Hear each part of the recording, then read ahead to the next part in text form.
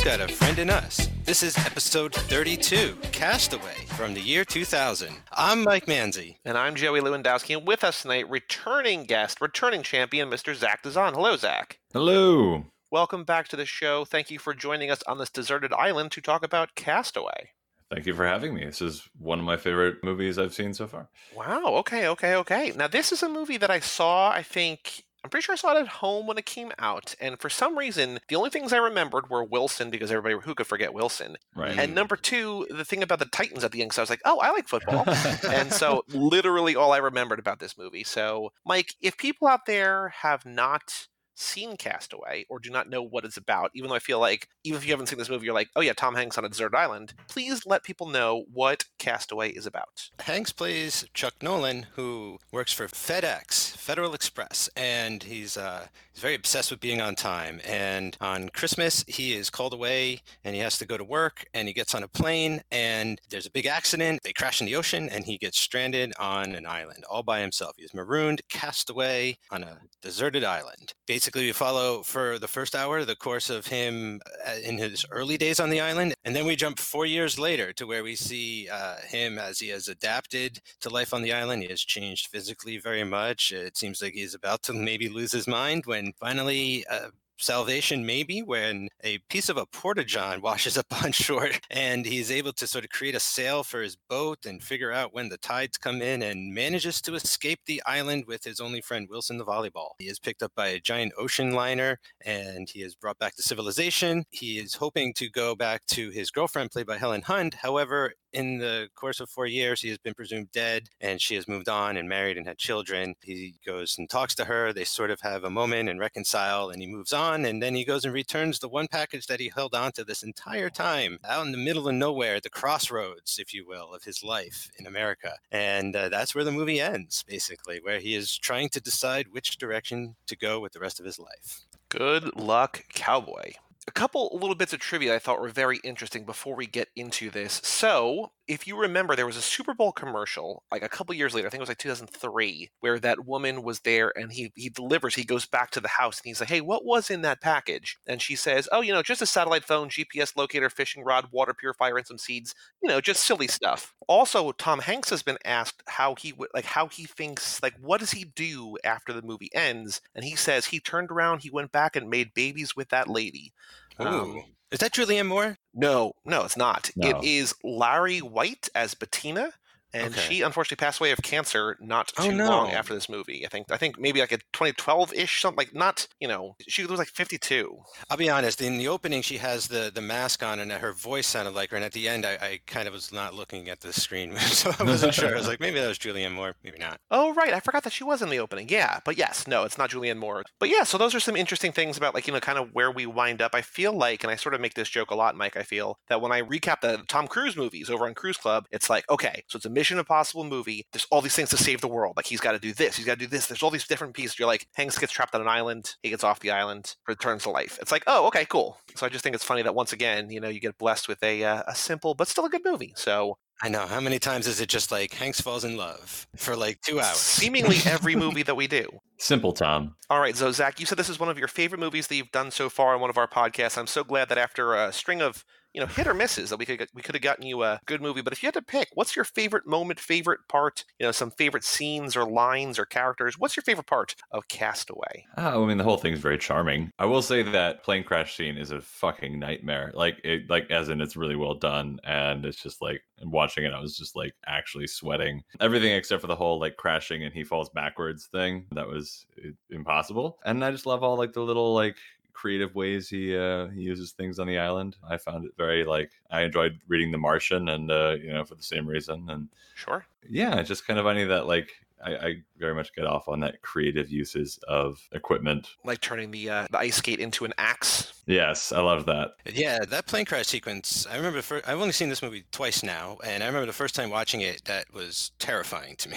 Because I just have a fear of being stranded out in the ocean like that, no matter no matter what. Like, it's just irrational. But there it is, right on the screen, and Zemeckis is like, at this point, he's like a master of special effects and stuff. And I kind of had this conversation with Dan over on my show with Back to the Future, and it's like in this movie, he's really done a great job of just like getting it out of his system with this amazing plane crash, and then for the rest of the movie, we're just going to be as like bare bones as possible. And it's just great how he's able to sort of balance the two different forms of filmmaking. He's just so good in this movie. Yeah, there's maybe only one shot or one scene for the rest of the movie that's not like practical, and it might even still be, but like that one scene where he's reaching for the 30 feet of rope, the noose, like it feels like that might be a little bit of computer trickery, but like other than that, this is just like Tom Hanks on an island, or I think they also shot a bunch of this like in LA or California somewhere, but you know, this is just a man and a camera and another man, right? So like it's just good old fashioned basic filmmaking, and it's great. I also do want to say though, Zach, you pointed out that you know in terms of his creativity and his just his acting on screen, it's always tough, I think, in a movie like this where it's just basically one man by himself for most of the movie, or one woman. Like we got Sandra Bullock in Gravity for most of it, or we got Robert Redford in All Is Lost. There's a couple of these movies,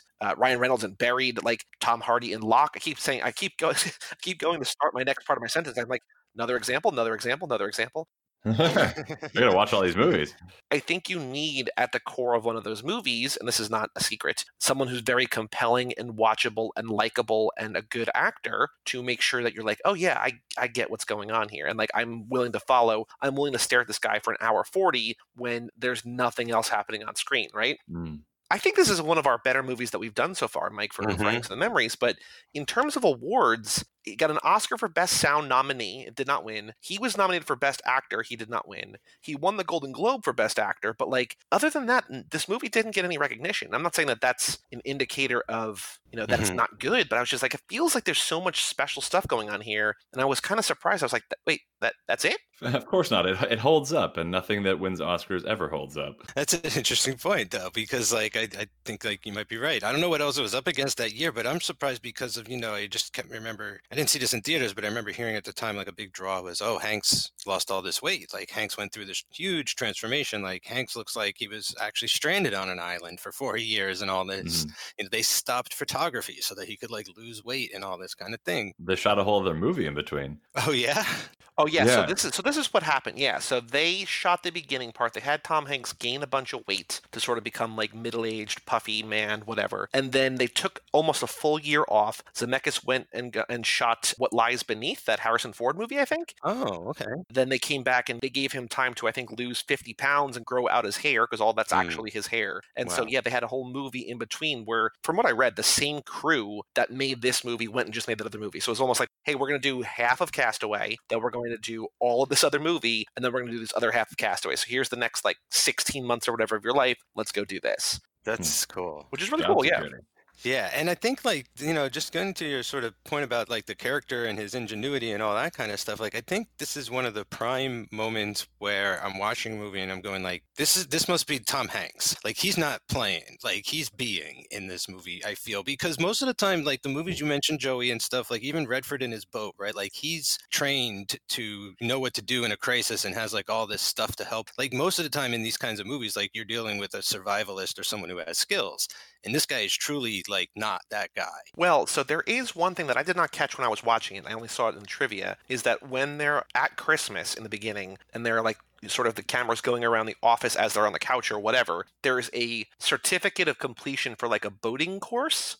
So really? He had a little bit of amateur boating, but yeah, he's not like a shipsman that's, going out there. Like he is basically one of us, but like with, 6 weeks of lessons. But he has a little bit, which I think is a nice little touch that I didn't know, but it's cool that it's in there. Yeah, it's like that's why I think like while I'm watching him, I'm like captivated. Like of course it's more than just Hanks, but this character is drawing me. I mean, like especially the first time, I mean, I know he's gonna make it, but it's like watching Titanic or something where it's like that he gets off, but it's like I don't feel like he's gonna get off, or like it just like I keep having that feeling of like he's not gonna make it because he's just not like capable or whatever and everything. But like yeah, he's got like just the right amount of all of that, and it's just more interesting, I think, watching a guy like that try and figure it out as opposed to someone who knows what to do trying to like work it out or something. Yeah. So now before we get to your favorite part, Mike, I did look up the Oscars that year. So it was the year of Gladiator and Traffic. So Gladiator won Best Picture, Soderbergh won Best Director for Traffic, also Russell Crowe won Best Actor for Gladiator. I do want to point out, though, that Best Actress in the leading role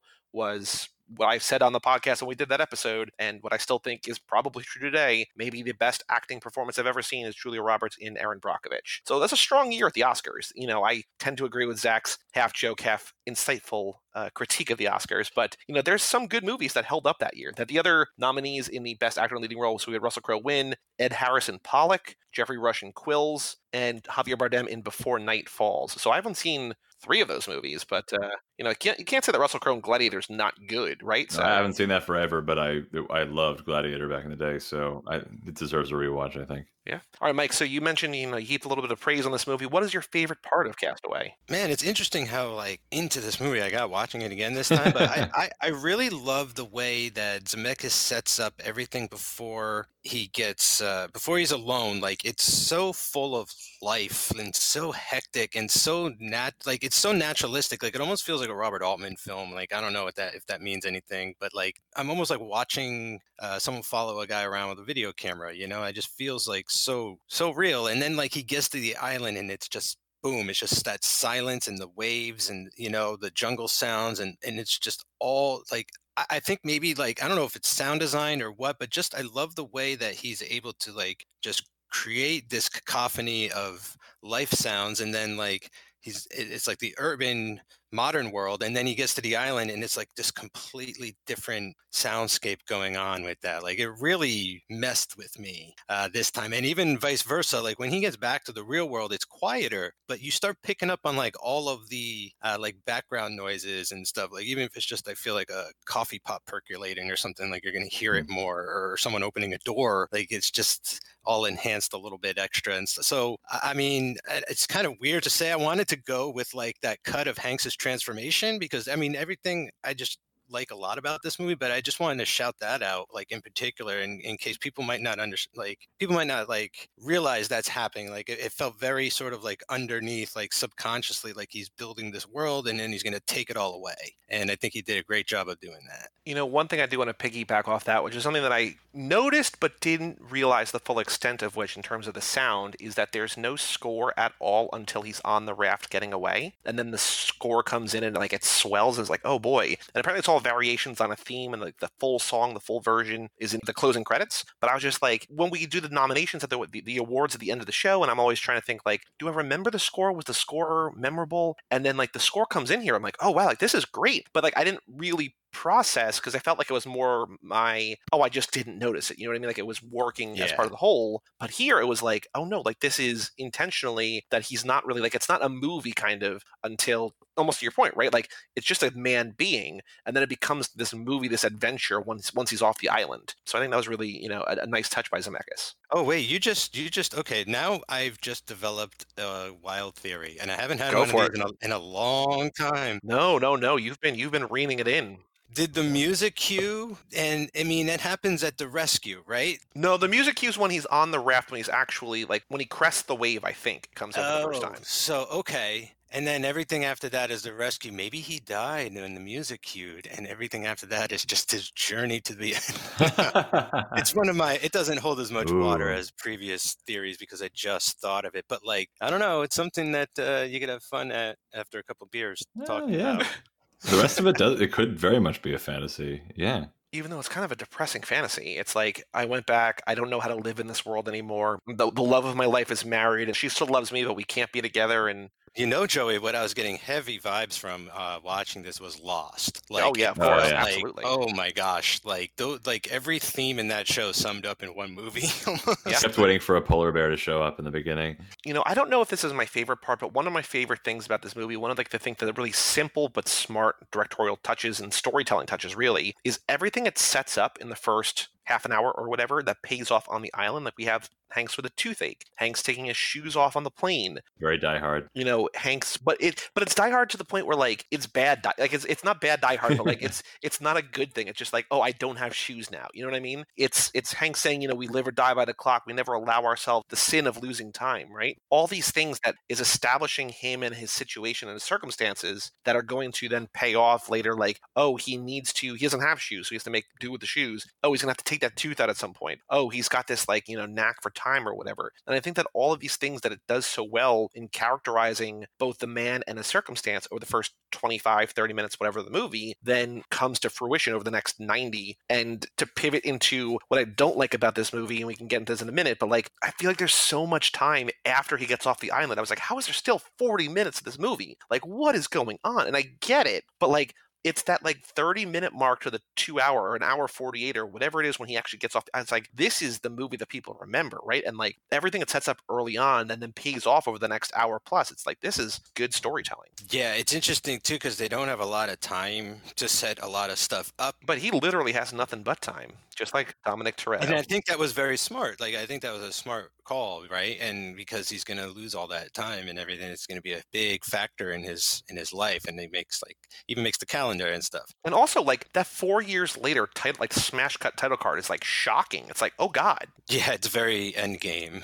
But like, it's true. Like, if they didn't have stuff to set up before he gets to the island, like, how would anything when he gets to the island really mean anything, right? Exactly. Like, what would be the context of that? It was just like, oh, it's so boring. We're just going to see him go through the steps. It'll seem so like coincidental. But I also like that they like set stuff up on the island that pays off later on the island, like his fishing and the coconuts and being able to, like, he doesn't end up wearing the shoes or all that kind of thing. And you're right. Like, I think that, maybe I can just pivot a little into what I don't like about this movie is also sort of like what they do with the back half is I just wish he was on the island more, to be quite honest. Like, I wish we saw, 2 years later, then 4 years later. Same.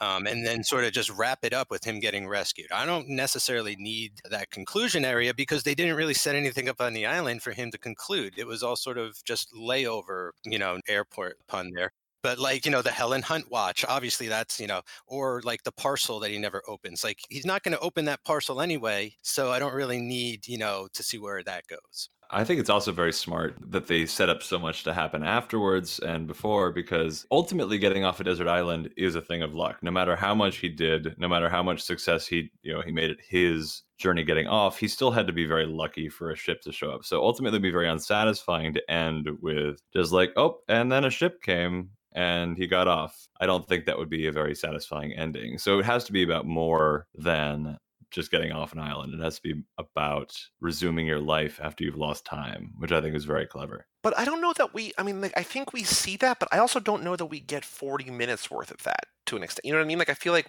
he needs to make peace with his coworker, with Nick Searcy. Also, I do want to point out, just a real quick side note, is that the guy that is with him in the beginning and with him at the end, this guy, Nick Searcy, the actor, I know him best as I don't know what his title is. Basically, he's the chief marshal or whatever in Justified. Like, he's basically Timothy Oliphant's boss. And I just thought it was funny that, like, because he doesn't have hair in that show and he has hair in here. It's like, why do I know this voice? But again, my hair blindness, I was like, who is this man?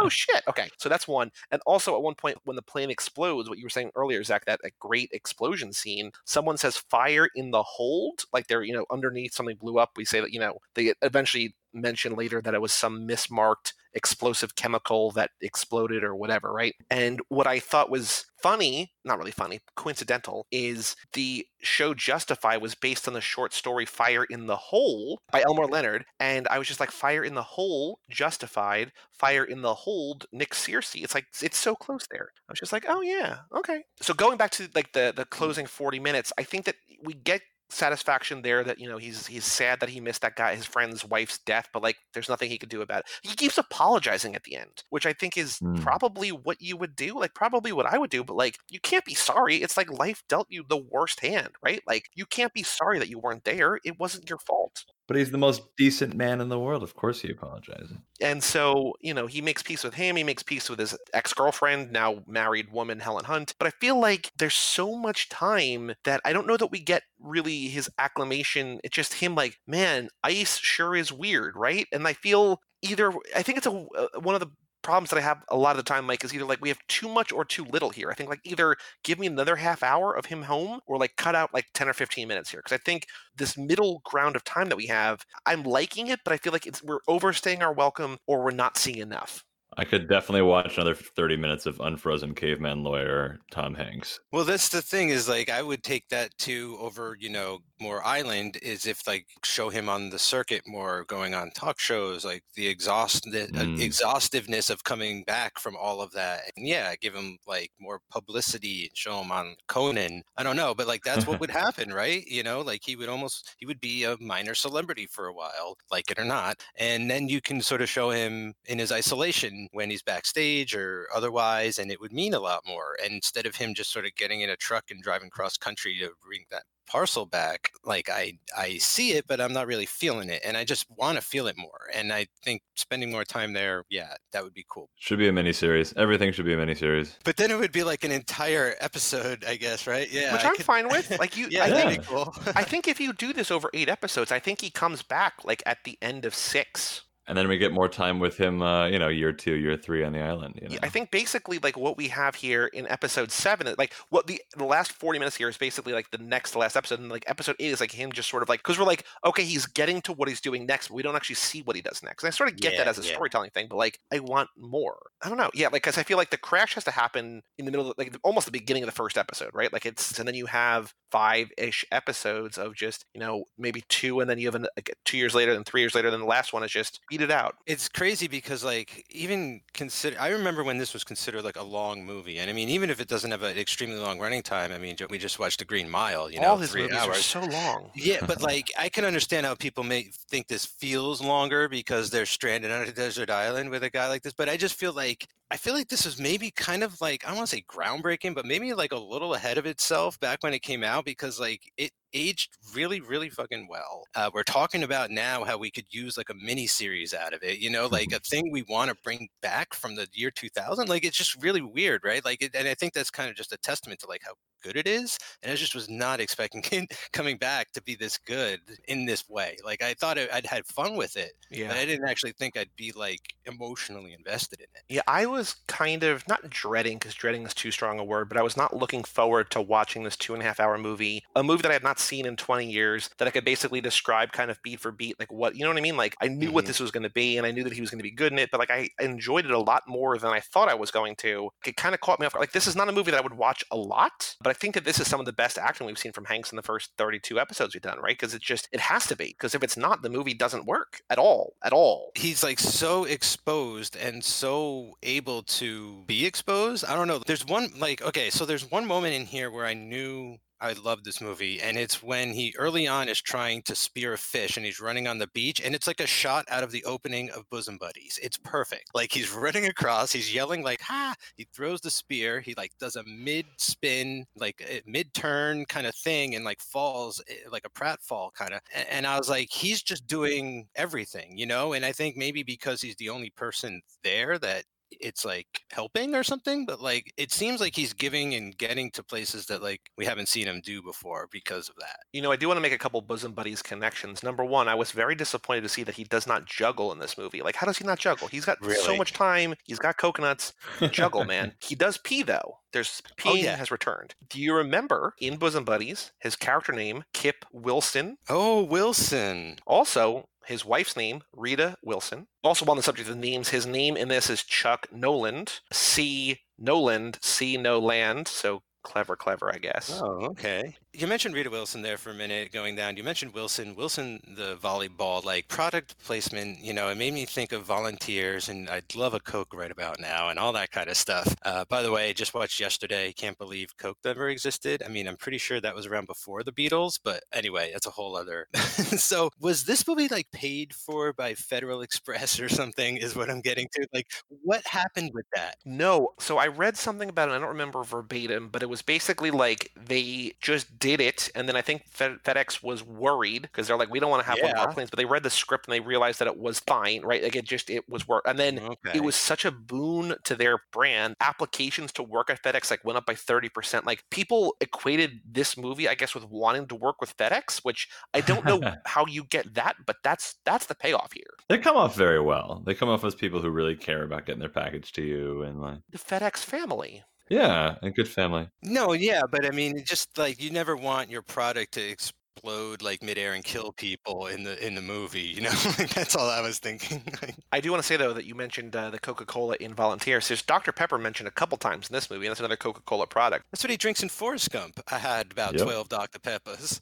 Man, so I guess his whole career is just sponsored by Coca-Cola. And well, that's another Robert Zemeckis film too. So maybe that's another like product connection. Also, how are we almost, half an hour into this podcast, we have not talked about the multitude of Elvis Presley songs in this movie. We've got that whole other podcast, Viva Pod Vegas. There are so many Elvis songs fitting perfectly at the end with possibly my favorite Elvis song, Return to Sender, which is the perfect FedEx movie or FedEx tied in, mail package delivery, whatever song at the end of the movie. But there's Elvis like referenced or played 4 or 5 times in this movie. Yeah, I was surprised. I wondered if there was some kind of resurgence going on about Elvis in the year 2000, or is this just Hanks and Zemeckis off screen sharing their love of Elvis and putting it on screen? So I don't know, but I love it. It's great. I love it too. I always figured, whatever would be such a good, something that everyone in the audience could appreciate as like, and even in Russia, like something that just like, what do you come up with that's just such a crowd pleaser that no one's going to be like, Radiohead, what? Speaking of that, though, so they have the joke, I guess is a joke that he tells to Wilson about his dentist referring him to Jim Spalding or whatever, like the other brand. They changed that to other things overseas because the Spalding brand is not big in like Germany and some other countries. So like it might even be Russia. So like Zach, your sort of throwaway joke there was just like they actually had to change certain references in here because people wouldn't be like, what are you talking about? Wow, it's a real Winter Soldier situation when you look at Steve Rogers' little list of things he's missed over the last 70 years. They like changed it by whatever region you live in. Right. In German, they called him Steve Volley, I think. Yes. Yeah. Mm-hmm. That joke, by the way, is one of the few things I remember from seeing it the first time. I was just like laughing about how the dentist's name was Spalding.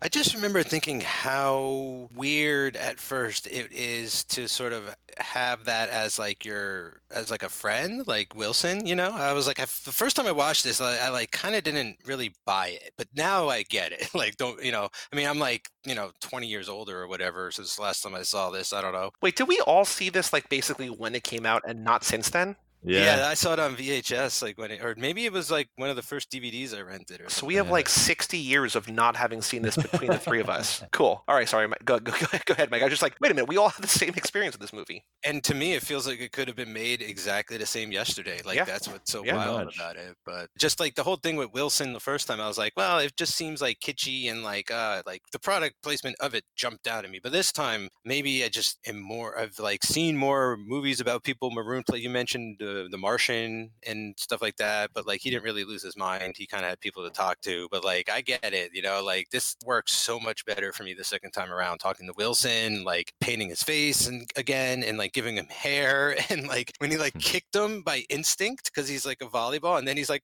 Wilson, and he's like, look, I was like, yes, fucking find Wilson, gotta find him. I do want to share, if you learn one thing from this podcast, I looked this up because I knew the word a long time ago, but I forgot that the word pareidolia is the science behind seeing faces in everyday objects. So basically it's just, it's a blood smear on a volleyball, but because there's the little air nozzle as a nose, he sees the face there. So pareidolia, Pareidolia. So take that to the bank. I actually have a series of photographs I call pareidolia. Oh, cool. Yeah, and it could have been way worse, right? Like he could have been talking to that decomposing pilot, right, for 40 years or something. Like that's what my mind goes to. Is like he didn't dig that guy up. And that way would have gotten Swiss Army Man 20 years early. Oh yeah, exactly. The first fart makes you laugh, the last fart makes you cry.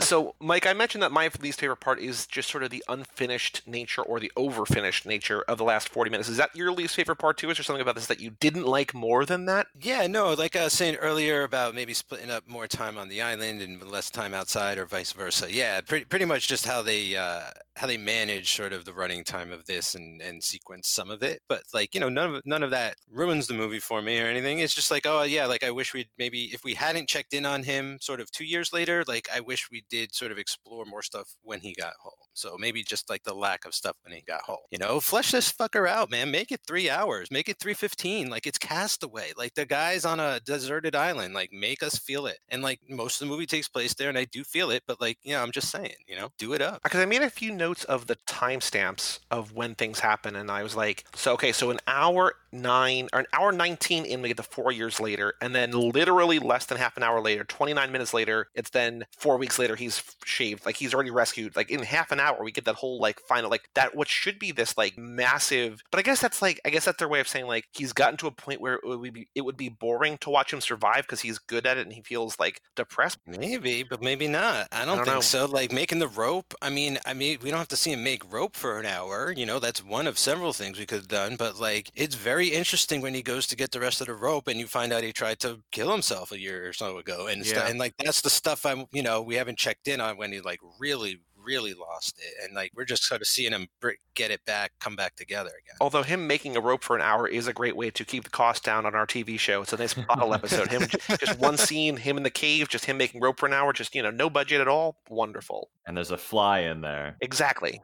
I can't wait till we all pitch this to Netflix. It's Yeah. awesome. Man. And I also do want to say that scene where he reels up the rope on the noose and he brings up the wooden, sort of looks like a crucifix. And I was like, oh no, that's a person. That's even darker. Mhm. Apparently that scene is not in certain cuts of this movie, that when it first hit home video, they took that out. Really? The trivia on IMDb was weird, but it was like so upvoted that I felt like it had to be true. But I think it was in theaters, But then like when it first hit VHS and maybe the first cut on DVD didn't have that. And they obviously added that back in, but I was like, that's a weird, because I was like, this is really dark, but it also fits. I read that they showed him making it and testing it out, and then they cut that part, so it was a surprise. Oh, okay. That also would make sense. Okay. Interesting. I gotta see it because I rented this, like on Amazon, so I got whatever the most current version is. But I wonder if like Larson has a VHS copy. I gotta ask him about, or if like my brother-in-law has like a DVD. I'm or sure you can get it for $1 on eBay. I know, but it would be just like a fun investigation to be like, hey, you can pull off that copy of Castaway and see if Yeah. there's this missing scene or whatnot. Love the collector. Zach, what about you? What is your least favorite part? Is there something that we haven't said yet that you don't like, or is it something that we've been talking about that's your least favorite part of this movie? I mean, not really. I mean, I don't like that he moves on so quick, or like seems, or I guess word of Hanks is that he moves on so quickly afterwards. But that's not technically in the movie. I don't like that he doesn't open that package. I think the idea of like having to deliver that one package is like silly. I don't know. Like, I know he's a consummate worker, but like, come on. Yeah, you open the rest of them. Yeah. What, because there's angel wings on it? Oh. It's a little strange to have like symbolism in a movie kind of mostly devoid of it, like in a lot of ways, and not in a bad way. I don't mean that like in a bad way, but there's not a lot of stuff in here that makes me sort of, ponder like that, right? Like that's it feels like such a left turn for the rest of the film. I kind of am in line with you, Zach. Like just either open it or don't have it. Well, that said, I mean, if he just opened it then and it wasn't like life saving, I guess I'm only just frustrated because I know or feel like it would be a something useful. But if they didn't have that symbolism, it would just be that he opened all the packages. It would be missing a certain element. He would have no reason to go to Texas at the end. I get it. It's just frustrating. That's just me being frustrated, which is, I think, the point. I mean, there's definitely like a part of the film that's trying to frustrate you with that. Yeah. Mike, this is a movie where Tom Hanks dies. I mean, he doesn't really die, but the Tom Hanks character has a funeral, right? So that's a new Oh yeah, it's presumed dead. little wrinkle. It's more of a Cruise thing than a Hanks thing, but definitely something here. Some other trivia about this: they wrote lines of dialogue for Wilson to have him have a conversation, like a more natural conversation, which I think is kind of cool. Oh, okay. They sold one of the volleyballs. I think they had 3 different Wilsons. One sold for $18,400. Whoa. For him, like that extra $600 was just too much, a bridge too far. I guess so. Or maybe you could just look at it like the glass half full as like it was $400 more than just a mere $18,000. Hanks said he got the idea. This might have been Hanks's idea because he said he got the idea from the movie after reading an article about FedEx, and he wondered what if one of the planes goes down across, like them flying across the Pacific 3 times a day. Okay. Was he EP on this? Does he have that much free time?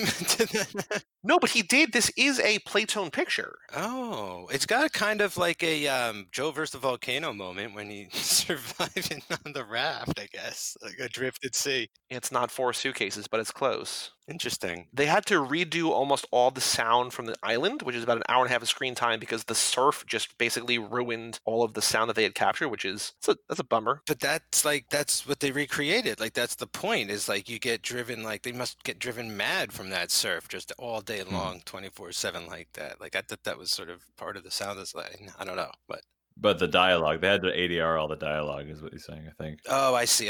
And maybe like some of the more sort of subtle noises of like Coconut noises. Yeah. Oh, the only other thing I want to make sure that I say here, and this is something that would really have annoyed me, is the trailer for this movie showed him escaping the island. No, it did? And they asked Robert Zemeckis, because What Lies Beneath, the movie that they shot in between the beginning and the end of this, sort of also showed major plot twists in that movie. And he said that we know, this is a quote, "We know from studying the marketing of movies, people really want to know exactly everything they're going to see before they go to a movie. It's just one of those things." Huh. To me, being a movie lover and a film student, film scholar, and a director, I don't. He says, what I relate it to is McDonald's. The reason McDonald's is a tremendous success is that you don't have any surprises. You know exactly what it's going to taste like. Everybody knows the menu. Yeah. But to that, like, that's just bullshit. Like, just stop it. Just don't do that.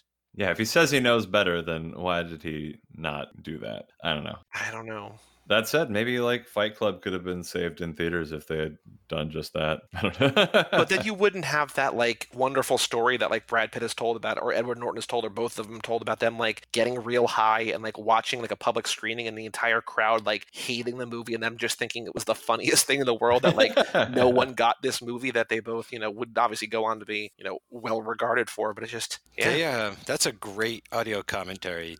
Them and Fincher. Do they have one? Yeah. Oh, wow. absolutely. Okay. Any other thoughts about Castaway before we play a couple of quick games and nominate this for some awards? I forgot that I did forgot what happened at the end with Helen Hunt. I for a sec I thought he was going to get her back. I was just like, this is like the greatest dibs that were ever called. And I was just like, this is like, what is happening here? I was very worried they were not going to be able to resolve a knot that Gordian. So I'm glad they did a pretty good job honoring the complexity, which I thought was great. Yeah. I remember the opening sequence to be way different. So I was expecting the package to go through this like sort of Lord of War bullet sort of sequence, you know, and it doesn't.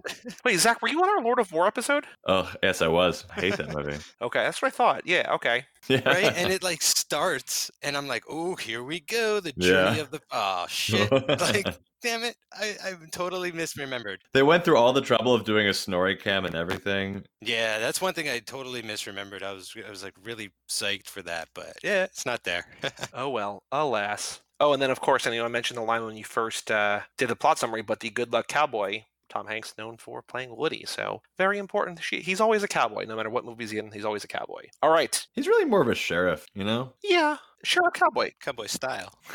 All right. The other Tom, if Tom Cruise was cast in the role of Chuck Noland, do you think Tom Cruise could play the Tom Hanks part in this movie? Or if not, what role could he play? Wilson the volleyball? Like, there's no other part for him in this movie. Like, I don't think he can really play the Nick Searcy role, because it's like an elder mentor kind of guy. But so I guess the big question is, can Tom Cruise play man alone on screen for 90 minutes? Oh, totally. I think he'd be amazing. Yeah, I agree. Like, I would love to see that movie. Like, I mean, it would be a little different, right? Like, he'd bring a furor to it. He'd be a little bit more crazy. You know, I was reading in the trivia that apparently there's a version of this that Tom Hanks's character had like a good and a bad version of him that he was talking to on the island. Oh, kind of like a Smeagol situation going on? Yes, exactly. And I'm like, I could see Tom Cruise doing that version really well. I could see him going like a little bit more crazy. I almost would not have even minded that at some point in this movie. Maybe it could have gotten me there. But yeah, I would love to see Tom Cruise on a deserted island for 2 hours or whatever it takes. And yeah, and doing that gap too, where we see like him out of shape and then him just like, well, that would have to be makeup, you know, like, well, who knows? But like, yeah, it would be great. I'd love to have seen that. But I mean, and like all that MacGyvering stuff is like very on brand for him too. I think he would have made the fire on night one, maybe. Yeah. But that's about it. So now, follow-up question: does Tom Hanks do anything in this movie? We changed the question slightly to make you think that he's no longer America's dad. I feel like, no, I mean, he's a father to Wilson, basically a friend and a father, right? Man, yeah. I mean, yeah, he even tries to steal someone's kid, you know, at the end. Wait, what? if you got telling him, no, he doesn't. He stopped. He makes sure a child at the end does not lose a mother. That's a very good dad choice. Yeah, he did not break up a family at the end of this movie. And I thought he was adorable with the little boy and the Russian boy, where he gave him like a Walkman and a Snickers bar or whatever for delivering the package and stuff. And, you know, shows some good survival skills, level-headedness, things like that. So, yeah, you know, I'm not so sure when he gets back what kind of I mean, again, like he doesn't, when he gets back, he doesn't break up the family. So at least we know he's in like a positive state of mind, right? He's not being destructive or anything like that. So yeah, he's actually able to like go out there, get lost, come back to civilization and pretty much keep it together. Yeah. Yeah, he's very family friendly. Cool. So now the only thing we have to do here left is awards. Best film. I will say yes. I don't know if this is going to, like, I think that this is on the cusp. I think it's more of a great performance than a great movie, but I do want to put it there, and then we can always come back to it at the end when we move this list from whatever's going to be like 15 or whatever down to 5 or 10, whatever we decide on. I also do want to say, Mike, that you mentioned you're getting Lost vibes. I was also getting flashes forward, speaking of Lost, to both a little bit to Captain Phillips, especially at the end, in kind of coming back to reality, and also a little bit in ways to the far, far, far future in Cloud Atlas. Oh, the true? Yeah, the true. Yeah, absolutely. But I do want to say here, best film, Castaway, we'll put that there for now. Best Hanks role for sure. Oh, yeah. Oh, yeah. Because, role, performance, whatever, right? I mean, like, I mean, when recently, I mean, this is the kind of stuff that, like, Christian Bale does now, right? But, like, no one is really doing this kind of work so much. And, like, I feel like, this kind of total body transformation thing, it's, like, regulated to guys like De Niro and stuff. So it was really great to see someone who I, like, almost against type, but yet the perfect type. I don't know. It was cool. He went through a total transformation. He looked good by the end, too. Man. Dad bod. Best ensemble, no. Best fight, no. Best dancing. I would like to see him and Wilson dance. They do not dance. Best party scene, no. I mean, there's like the welcome home party, but it's whatever. So this isn't a best dance, but when he goes to see Helen Hunt in the beginning and kind of like sneaks into her office and she's making copies, they just sort of start to hug and then they slowly start to sway and then it becomes like a dance and it goes in rhythm to the copy machine. It was like the photocopy machine was like the beat of their I didn't catch that. And stuff. So that was nice. But very nice. I don't think it went on long enough to be like, it's not like Pulp Fiction. It's not the twist. Right. Best party scene, no. Best outfit, wardrobe. Yeah. Totally. I mean, I think you could probably include... It's unique, but like... Loincloth? Is that what you would call it, though? All right, fine. I'll say loincloth. Best death, he does not die, or we could do the asterisk. It's a real Tom Sawyer situation, right? I mean, he doesn't show up at his own funeral, but like presumed dead. Character buried. Best line, I don't think it's gonna be a line, but best freak out for sure. It's just got to be Wilson. Oh yeah. Best soundtrack theme score, I'm gonna say yes, just for the way that they implemented it, because I think that was really great. Best or worst love story, Hanks and Wilson. Hanks and Helen. What about Hanks and Hunt? I don't think we see enough of that. I think that they're like, I think early on in the movie, it just seems like they're serious, but they're not that serious because there's the jokes at the Christmas dinner, like when you can make it, like it just feels like they are in it, but like they're not, like we don't get enough time with them alone, and then he proposes essentially, and then he comes back and like they can't be together. Like it's almost like the great Best Hanks Lost love story, right? Which is not a category. All right. Okay. Best non-Hanks actor, male or female. Again, I don't know that there's anybody who has the screen time. Can we nominate an inanimate object? Like is Wilson actually nominatable? Well, we have Beasley the dog as Hooch and Turner and Hooch. Do you want to nominate? But he's not like an inanimate object. It's not like a... But he's the closest thing we have so far. Yes, he's an animal. Also, Wilson is played by Steve Buscemi, doing an incredible job. So we have 6 nominations: Best Film, Best Role, Best Outfit, Wardrobe, Best Death, quote-unquote Best Death, Best Freakout, and Best Soundtrack Theme Score. So pretty good for the Woodies. 6 nominations so far for Castaway. All right, Mike, next movie. We talked about it a couple times recently. We've got Road to Perdition. Finally, the Foodie Films man himself, Kyle Reinford, can get off your back. As you will finally have seen this movie. We're going to talk about it with him and another guest in 2 weeks. But between now and then, we've got another Mission Impossible movie, Ghost Protocol. Spoiler, we have already watched and recorded that. And maybe Tom Cruise's best movie? Question mark? At least so far. But Zach, thank you so much for joining us. Speaking of Mission Impossible, you will be on at least one Mission Impossible movie coming up on the other feed. But thank you for stopping by. And I'm so glad that we could give you a good movie for once. Hell yeah. Hey, we had Toy Story. We've been good. Oh yeah, you did. Oh, this has been good lately. I feel like for a while you did not have a good run with us, but things are turning around. It's all worth it for the yards. The yards, the minor masterpiece. Minor masterpiece. Minor masterpiece, the yards. Is there anywhere that you want people to go for your art? You mentioned the pictures earlier. Anywhere you want people to check you out online? Yeah, just my Instagram, Zach Dazon, at Zach Dazon, ZACKDEZON. Cool. Well, thank you so much for joining us, and we'll see you back soon. Your next one, I think, is going to be The Terminal before too long, in about 4 movies. So coming up soon. Oh, sweet. I forgot I was in that. I like that one too. I hope. I've never seen it. I don't know. It's trapped in an airport, right? That's Yeah. all I know. Yep. So cool. But for all things Hanks for the Memories, you can go to cageclub.me, facebook.com/cageclub, or at cageclubpod on Twitter and Instagram. Email us, hanks@cageclub.me. Come back next week on our Cruise Club feed for Mission Impossible Ghost Protocol, and come back in 2 weeks for Road to Perdition. And go check out cageclub.me/shows for all nearly 1,500 episodes of the podcast that we've put out so far, including a brand new episode, brand new-ish, relatively-ish, a week or two ago, of Cage Club and of Viva Pod Vegas. I'm Joey Lewandowski. And I'm Mike Manzi. And that was Zach Dazan, and we'll see you next time right here on Hanks for the Memories.